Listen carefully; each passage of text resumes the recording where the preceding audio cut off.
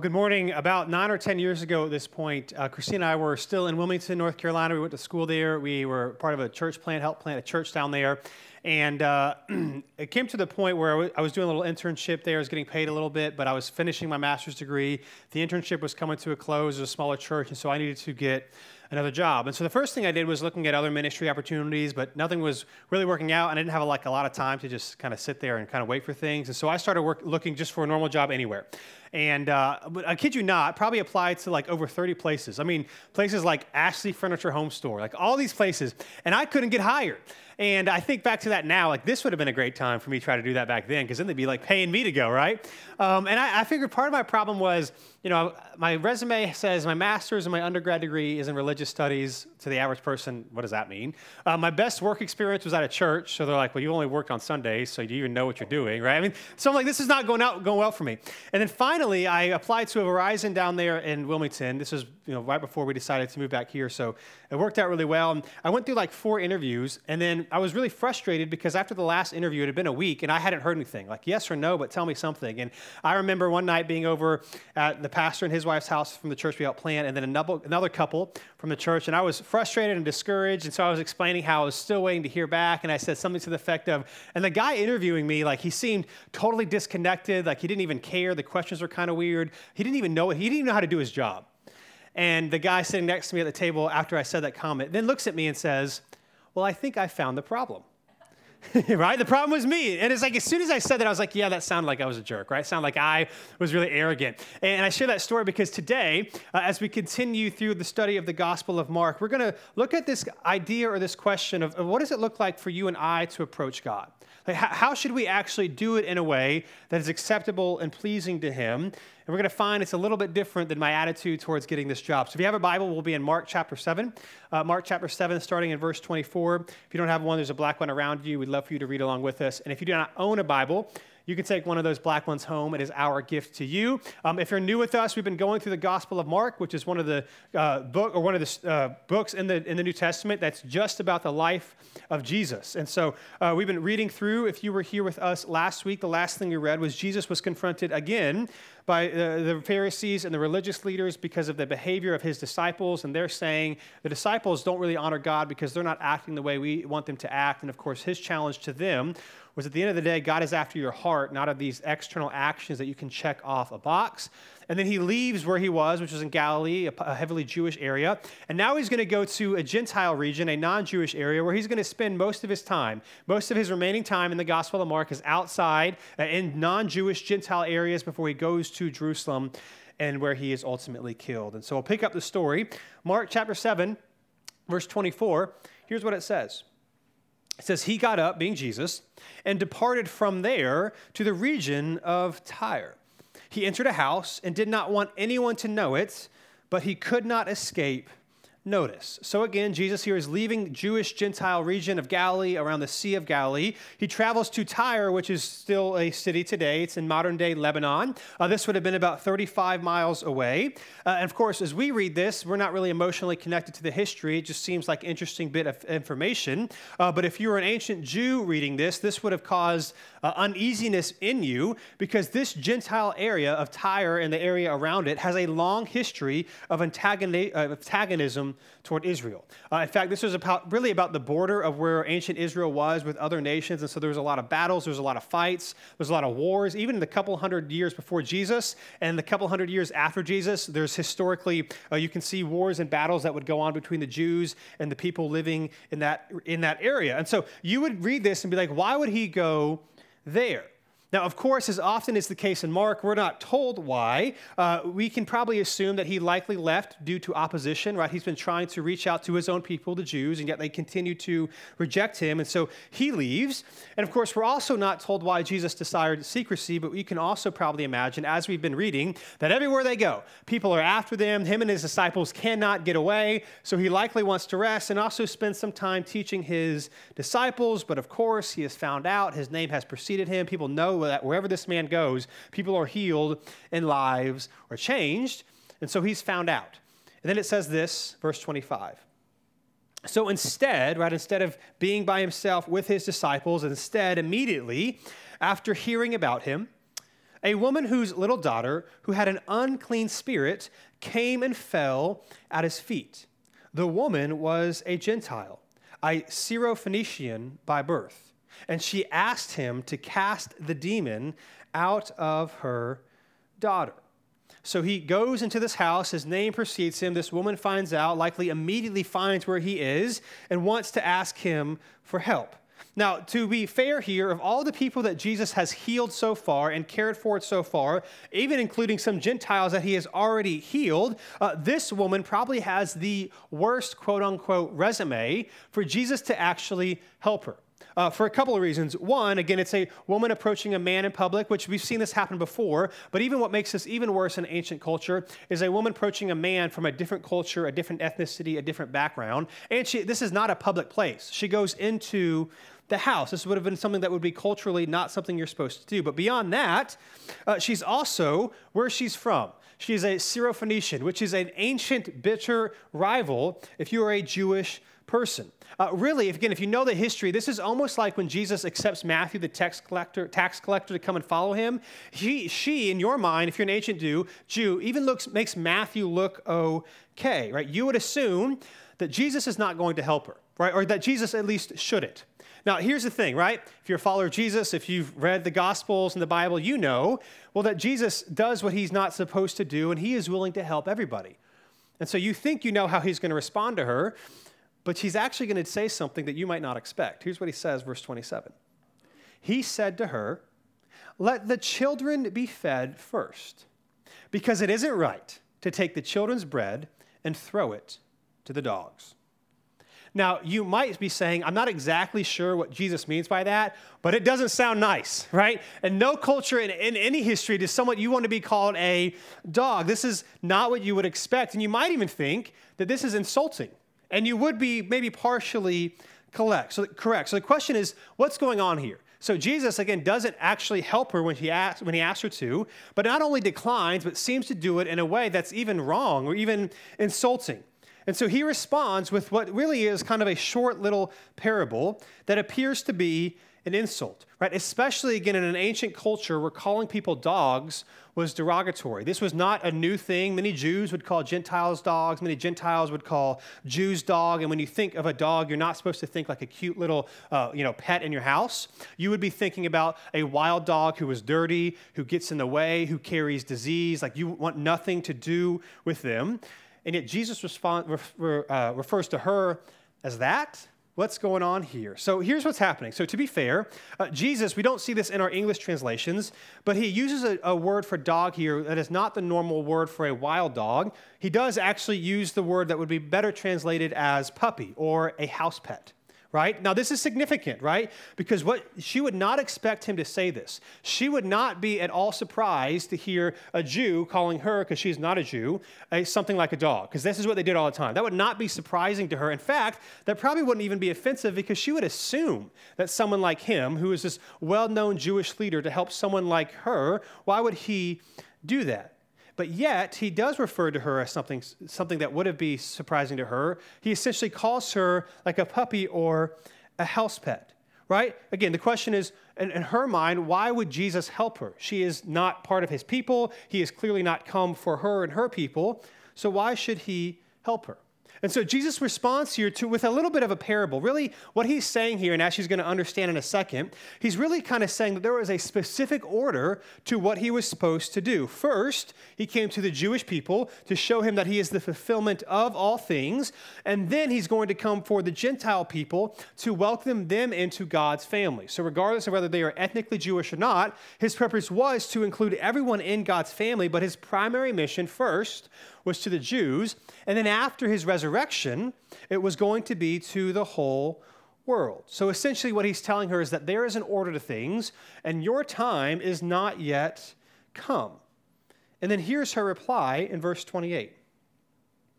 She said, but she replied to him, Lord, even the dogs, and she of course is using the term that he uses, the house pets, the puppies, under the table eat the children's crumbs. Then he told her, because of this reply, you may go. The demon has left your daughter. When she went back to her home, she had found her child lying on the bed, and the demon was gone. So again, what's happening here is that her response is actually quite stunning. And it's stunning maybe different than how you and I would think. It's not stunning because what she doesn't do, what you and I might do in her situation, is she doesn't argue her rights. She doesn't say, well, it might be true that I'm not a Jew and I'm different, but I haven't actually wronged you. And here's all the reasons why. My daughter is, she's a young child.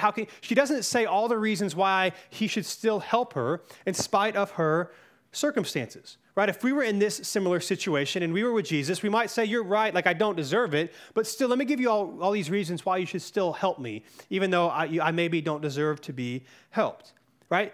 Also, she doesn't even say Jesus is wrong. Right? She doesn't argue with him at all. She accepts his judgment of the situation, right? As a Gentile begging a Jew, she would not expect him to just help her to do whatever she wanted, but she still begs him out of his goodness. Now, one of the things culturally that we miss here is because we would assume, well, yes, the Jews in this area, the Syrophoenician people, have a long history of fighting and infighting and racial hatred toward one another, but she hasn't done anything wrong.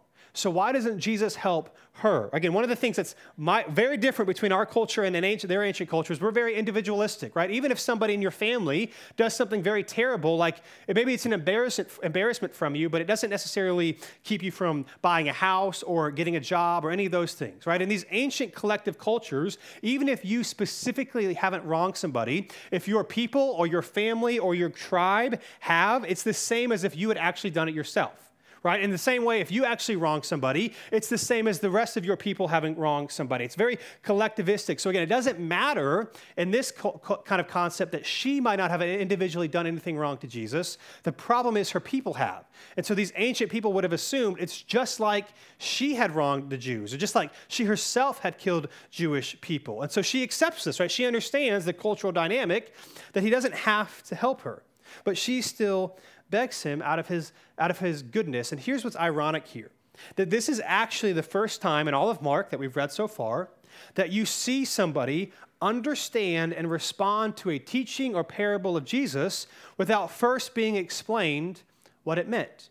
So there's oftentimes so far where Jesus says something people don't fully understand, but then he'll tell his disciples privately. Here, she knows exactly what he's saying without having to be told, right? A Gentile Syrophoenician woman knows what's going on, right? Because here's what's happening. Again, in Jesus' parable here, children here is clearly referring to Israel. And the dog or the puppy in this scenario is this idea that, yes, even house pets are going to be fed, but they're not prioritized, right? The family is prioritized. The children are prioritized first. And of course, you'll take care of your pets, but they're not as important as your kids. But yet she still responds that even a house pet doesn't have to wait for the crumbs. Like they may not get the entire meal right up front, but they don't have to wait to eat anything because the children will drop things on the floor and they can eat those things right away. And so Jesus here is amazed by her response. In Matthew's account of this story that Mark leaves out, he actually responds to her and says, "Your faith is great." And so again, what happens here is that she gets it when the disciples often don't. She, again, understands that as a Gentile, Jesus' mission is not towards her and her people, but it's towards his own people. But if what she's essentially saying here is that if I have heard about what I've heard about you is true, then even your crumbs are enough to satisfy.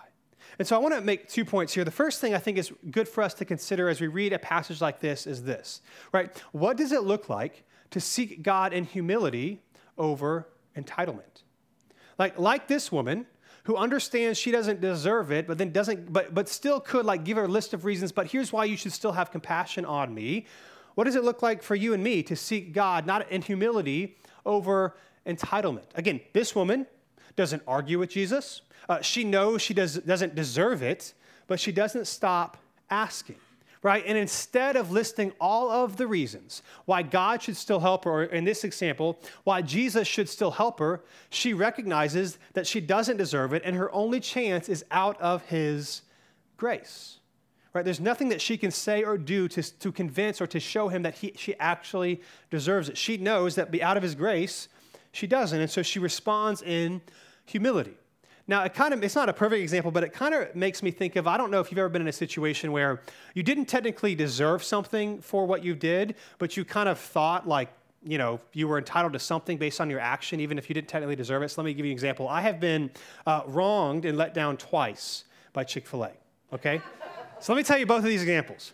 The first one I've mentioned a couple weeks ago because it was recent. January 1st of this year, Christina and I went to the mall, and she had a free milkshake coupon. Now, I've told people this story, like, well, you shouldn't have used it at the mall. Like, I get the mall Chick-fil-A is not as good as, like, maybe the other Chick-fil-A's, but they still have to go through the same training. They still say my pleasure. Like, they should still know, right? And so we have this coupon. We give it to the cashier, and we say we want some milkshake. And so she takes it, and it wasn't a paper one. It was like a plastic one that you have to scan. So she scans it, clearly says it expired because it expired December 31st. So not 12 hours after it expires, we try to use it. And she responds by saying, oh, I'm sorry, this has expired. Do you still want to pay for your milkshake? No, I don't want to pay for my milkshake. Like, technically, I don't deserve it, but you're Chick-fil-A, right? You're just supposed to. And so I was, let down, right? But that has nothing to do with what happened 2 years ago. So I won't tell you which one it was. It was one of them in Raleigh, but I won't throw them under the bus fully. But 2 years ago, Christina and I and the kids are leaving Chick-fil-A, and I find a phone in the parking lot upside down. So I pick it up. I notice that it's locked. It's got a passcode on it. And so I was like, well, I could bring it back in Chick-fil-A, but the person who lost, they're not going to be able to call the person. And so the person who lost it is going to have to remember that they've lost it there. And then even if they go to Chick-fil-A to find it, if they talk to a cashier who doesn't know that they have the phone, they might never find it again. So I was like, I'll take it home, see if I can contact the person. And if not, I'll just bring it to, Verizon or T-Mobile or, whatever the carrier was that had the phone. So I take it home, it's locked, but it was an iPhone. And so I open up the emergency ID, the emergency contact. And it was his wife's phone number was in there. So I called her and I texted her basically saying, hey, I found this phone. It was in this Chick-fil-A parking lot. Let me know how I can drop it off. Well, she calls or texts me back a couple hours later. And wouldn't you know, it was the owner of Chick-fil-A's phone. So I'm thinking, listen, I was going to do the right thing regardless, right? But I'm like, I just saved this brother hundreds and hundreds and hundreds of dollars. Surely there is going to be something for me, right? And so we coordinated. And I was like, don't worry about it. I will come to your store tomorrow, and I will bring it to him. He didn't have to come to me, whatever, right? So I have the kids with me. They were 2 and 4 at the time, so they were young, and we were going right at lunch. So I had to explain to them, I got to get you out of the car seat and all that stuff like that. And we're not going to actually eat anything. I just have to give this phone to him. But in the back of my mind, I'm thinking, but we might get a gift card. So we actually might be able to eat something, whatever. So I go inside, and to my discouragement, he was busy or something. So I give it to the some lady who's going to give it to him. And so we leave, and I'm thinking, they got my phone number, right? I've already talked to his wife. Clearly they're going to, $15, 20, that's all I'm asking. The rest of the day, nothing. The day after that, nothing. The day after that, nothing. I'm like, come on here, right? Again, technically, I do the right thing. You're not supposed to. But I should have gotten something, right? I should have gotten something. And you know it, and I know it. And if you're watching, you know it too. Anyway, I say all that to say this. When it comes to God, right, even though we might say, yeah, I don't necessarily deserve his grace or deserve these things, I have done X, Y, and Z, so I at least should get something. Not simply based out of what your grace and your love, but based off what I have done. I deserve it in some small way, and yet that's not what this woman does. In fact, and quite opposite, here is what this woman understands, right? That a crumb from the Lord's table is better than a seat anywhere else. Just a small piece of God's grace or his forgiveness or his love or his care or his redemption is better than anything that you can find anywhere else. You see, what is offensive about this story to us as modern readers is her lack of standing up for herself. She just accepts it, right? She accepts her position of need, right? And it's her humility, out of her humility, not out of her arguing and listing the reasons why he should still help her. It's out of her humility that Jesus does for her what she asked. Right? It's out of the abundance of his grace she does for her, or she gets from him what she desired from him and what she could not get anywhere else. As we've read in some of these other stories, there is no doubt that she has tried other things and other means and nothing has worked. But if she can just get a crumb of the grace of God himself, she knows something different could happen. right? If I could just get a crumb from the table of Chick-fil-A, it would make all the difference, right? What I have learned is that Chick-fil-A might be the Lord's chicken, but it clearly ain't served by him, okay? Because, it would have gotten some more grace. Now, enough about Chick-fil-A. Again, the point here is that a crumb from the Lord's table is better than anything else. That we can beg and we can plead and we can say, here's all the reasons why God must do this for me. But out of humility and grace, just a taste of his grace can make all the difference. And that's what she experienced. And then we'll read this next section starting in verse 31 of another Gentile in need of help and how Jesus responds. We'll pick up the story, chapter 7, verse 31. It says this. Again, leaving the region of Tyre, he went by way of Sidon to the Sea of Galilee through the region of the Decapolis. They brought to him a deaf man who had difficulty speaking and begged Jesus to lay his hands on him. Now, again, you and I aren't really familiar with ancient Israel geography. Basically, what Mark is telling us is that he leaves one Gentile region and goes to another Gentile region, but he travels a very roundabout way that would have taken a lot more time. The question is why? Again, Mark doesn't tell us, but eventually he finds himself in another Gentile, non-Jewish area. Again, people know who he is, and so he is brought by a group of people, a man who is deaf and can barely talk, and they beg Jesus to heal this man. Now, one thing that's significant to note, very easy to miss in our English translations, is that when it says that he has difficulty speaking, this is the Greek word mogilalos. Now, this is significant because mogilalos is a not the normal way that you would say someone has difficulty speaking. So the question is, why does Mark use this word? Well, he uses this word because there is only one other time that mogilalos is used in the entire Greek Bible, and that is in Isaiah chapter 35. And in Isaiah chapter 35, it is also a unique, not normal way to say someone can't speak. Here's what Isaiah chapter 35, verse 5 and 6 says. It'll be on the screen. It says, "Then the eyes of the blind will be opened, and the ears of the deaf unstopped. Then the lame will leap like a deer, and the tongue of the mute," which is mogilalos, which is how they've translated it here, the tongue of the mute, "will sing for joy." Right, so what's happening here, the context of Isaiah chapter 35, is that Isaiah 35 is essentially the last chapter of the first section of the book of Isaiah, one of the longest books in the Hebrew Bible, and it follows a series of chapters where God is declaring judgment on places like Edom, Egypt, and Tyre. So the areas that Jesus is now in are the places that Isaiah says they are going to be judged because of their unfaithfulness to God. Now, Isaiah 34 also says that Israel and Jerusalem will also be judged because the people have also turned away from God. So it's this really gloomy outlook. But then Isaiah 35 shifts, and it's all about the redemption of those who trust in the Lord. That if you trust in the Lord, regardless of any of these areas that are going to be judged, you will experience his redemption. And then Isaiah chapter 35, verse 10 ends with this. Chapter 35 ends with verse 10. It says this, "And the redeemed of the Lord will return and come to Zion with singing, crowned with unending joy. Joy and gladness will overtake them, and sorrow and sighing will flee." So here's what Mark's doing. He's making this connection to Isaiah 35. It's talking about the judgment of God from people who go their own way, but yet in spite of their unfaithfulness, anybody who trusts in the Lord will experience something. Or put another way, that all people find their redemption in God through Jesus. That is what Mark is showing us. He's intentionally connecting Mark 7, the story of healing this man who cannot speak, with Isaiah 35, saying all these regions that you would assume as an ancient Jew are going to get what's coming to them. If even they, like you, trust in the Lord, they will experience redemption. And so what does Mark show us? The Syrophoenician woman, a bitter enemy of the Jewish people, experienced it. And now this man, this Gentile himself, is also going to experience it. Again, Mark is showing us again here that Jesus is Lord, that he is the fulfillment of all things. As a side note, it's worth mentioning here that there are only 12 chapters in the entire New Testament, only 12, that do not either explicitly or implicitly reference the Hebrew Bible in some way.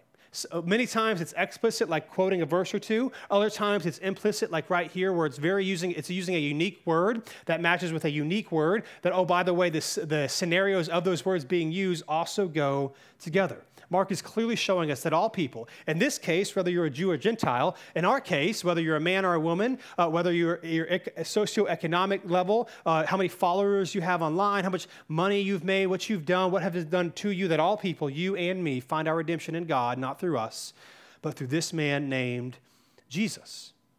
And so here's what Jesus does. Verse 33, chapter 7, we'll continue to read. It says this. So he, being Jesus, took him, the man who could not speak, away from the crowd in private. After putting his fingers in the man's ears and spitting, he touched the man's tongue. Looking up to heaven, he sighed deeply and said, Ephphatha, that is, be opened. Right, now here's what's interesting, right? We know, especially if you've been reading through Mark or just have any kind of cursory knowledge of Jesus and his miracles, that he does not have to perform any ritual to heal somebody, right? Like, in fact, the story that we just saw, he wasn't even near the child and he healed her. So what's going on here? Again, Mark doesn't tell us, but it seems very likely that what's going on here is that Jesus is just showing extreme compassion for this man. That what he does is he takes them away from the spectacle of the crowd, and then he communicates to the man who cannot speak and cannot hear what he's doing for him. Right? He touches him in the areas that he is going to heal him, so this man knows exactly what Jesus is going to do. And then here's what happens, verse 35. It says, immediately his ears were opened, his tongue was loosened, and he began to speak clearly. He, being Jesus, ordered them, the crowd, to tell no one, but the more he ordered them, the more they proclaimed it. Verse 37, they were extremely astonished and said, he has done everything well. He even makes the deaf hear and the mute speak. And so after this miracle, as always, Jesus commands the people not to say anything, right? Because he doesn't want them to misunderstand what he is coming to do before his death and his resurrection. So he desires silence, but yet, as always, the people cannot do that. I mean, if you're in that situation, of course you can't. How can you not tell people what this man Jesus, what this non-Gentile like them, this Jew who is different than them, has come to do for you? And so they tell them. Now, here's also why this is significant for us. The Gospel of Mark, its original audience, were to Christians in Rome. That is largely Gentile, a non-Jewish audience.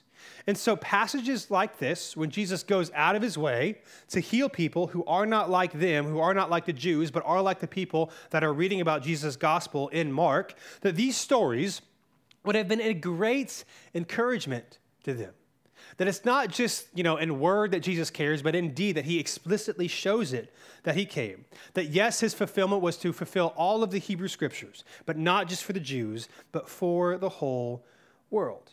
And so again, Mark is showing us that Jesus' grace is open to all. Now again, for us, in our cultural moment, in our context, the Jew-Gentile divide is different. So if you're an ancient Gentile, you would assume that you don't deserve the grace of God because in this context, again, everybody, every tribe, every ethnicity has their own God or gods, and their own God or gods only care about them. Of course, they don't care about people that are not them or not part of their tribe or don't live in their geographical area. So this is very unique and extreme that the God of the Jews does not care just for the Jews, but he cares for all of them. So if you're an ancient Gentile, you would assume that you don't deserve the grace and mercy of God, not necessarily because you're not perfect, but simply because you're not a Jew. So why would he care for you? And in our context today, our Jew-Gentile divide is not, necessarily based on ethnicity. It seems to be based on our worth. That if God is righteous and caring and perfect, and we know that we are not, well, then we also don't deserve his grace and forgiveness, because have you heard and do you know the things that I have done? This is what we think, right? God might love other people, but he certainly can't love me because I don't deserve it. In this context, I would not be a Jew, if you will. Certainly he doesn't love me. And so when I read passages like this, all I can do is think of this quote we share time to time because it's a favorite of mine by Tim Keller, who is a pastor and author. He says it this way. He says that you are more sinful than you could ever dare imagine. And you are more loved and accepted than you could ever dare hope. See, this is the gospel, that whatever issues or reasons that you think disqualify you from God's love, that's true. They do. All of our brokenness, our sin, our going our own way, our dishonoring God in our actions absolutely disqualify us from earning and deserving God's love. But yet, what do we read in Mark? The God who does everything well came for you and for me anyway. That you are broken, that you do fall short, that you do not have it all together. But yet the gospel says that you are more loved and accepted than you could ever know. Right? The good news of the gospel is that God came in the form of a man named Jesus to do for you and for me, for the Jew, for the Gentile, what we could not do for ourselves. That he perfectly upheld all of the laws because we couldn't do it ourselves out of redemption and love to invite us into his kingdom, not because he needs us, not because we can somehow add something that was deficient without us, but simply out of his love, he came to heal, to invite, and to redeem. So that one day, as it says in Isaiah 35, when we are in God's kingdom, the sorrow and sighing will flee, and we will sing with joy because of what the Lord has done for us. It kind of reminds me, here's the last thing I'll read. In Romans chapter 8, it'll be on the screen, starting in verse 31. Romans chapter 8 is the Apostle Paul writing about Jesus and his sacrifice and the Spirit that God gives us freely, not because we deserved it, but out of his grace towards us. And then this is his response to the grace and mercy of God. He says this, verse 31, "What then are we to say about these things? If God is for us, who is against us?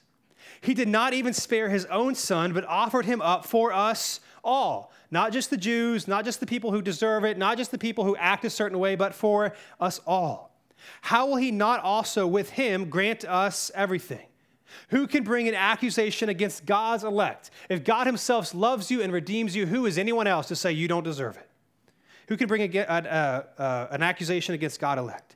God is the one who justifies. Verse 34. Who is the one who condemns? Christ Jesus is the one who died, but even more has been raised. He also at the right hand of God intercedes for us, that actively through the power of the Spirit, God through Jesus is saying, that is my son and that is my daughter. Verse 35, who can separate us from the love of Christ? Can affliction or distress or persecution or famine or nakedness or danger or sword, as it is written, because of you we are being put to death all day long. We are counted as sheep to be slaughtered. He's just referencing a passage from Psalms saying that sometimes followers of God will be persecuted or difficult things will happen to them, but God still loves you, and here's how we know. Verse 37, no, in all these things, whatever happens to us, we are more than conquerors through him who loved us, not through us and what we have done, but through him. Verse 38, for I am persuaded that neither death nor life, nor angels nor rulers, nor things present, nor things to come, nor poverty, nor height, nor depth, nor any other created thing will be able to separate us, will be able to separate you from the love of God that is in Christ Jesus our Lord. That anyone who is in Christ gets to experience these things not because of you, because of him. Or put another way, here is what Mark is emphatically showing us and what Paul even tells us in Romans chapter 8. And that is that no one is beyond the love of God. In this text, in Mark chapter 7 that we read this morning, Jesus helped and healed the bad people. Right? If you're an ancient Jew, you would be like, why would he help them? That he helps the people that we would say don't deserve it. And I know one of the common objections to, God's grace and love is like, yes, that's great for other people, but you don't know what I've done. And my response to that is always this: who are you? Who am I to tell God what he can and cannot do? If God says, I love you, if God says, I came for you, if God says redemption is found in me that everyone is invited to partake of, who are you to tell him that he can't do that for you? Mark is showing us that Jew or Gentile, or in our context, your gender, how much money you make, what you've done, where you live, your Instagram follow, none of these things can separate you from the love of God. And so he's inviting us in, that all we have to do is in humility, be honest about our brokenness, desire his need and forgiveness, and he gladly gives it to us. So again, whatever you walked in here with today, whatever you're struggling with, just be reminded, right? If you're a follower of Jesus, God loves you. He's not asking you to prove your worth back to him before he gives you his grace. He gives it to you now. And if you're not yet a follower of Jesus, you need to know that God loves you. He's not asking you to prove it to him for him to give you his grace. He wants to give it to you now.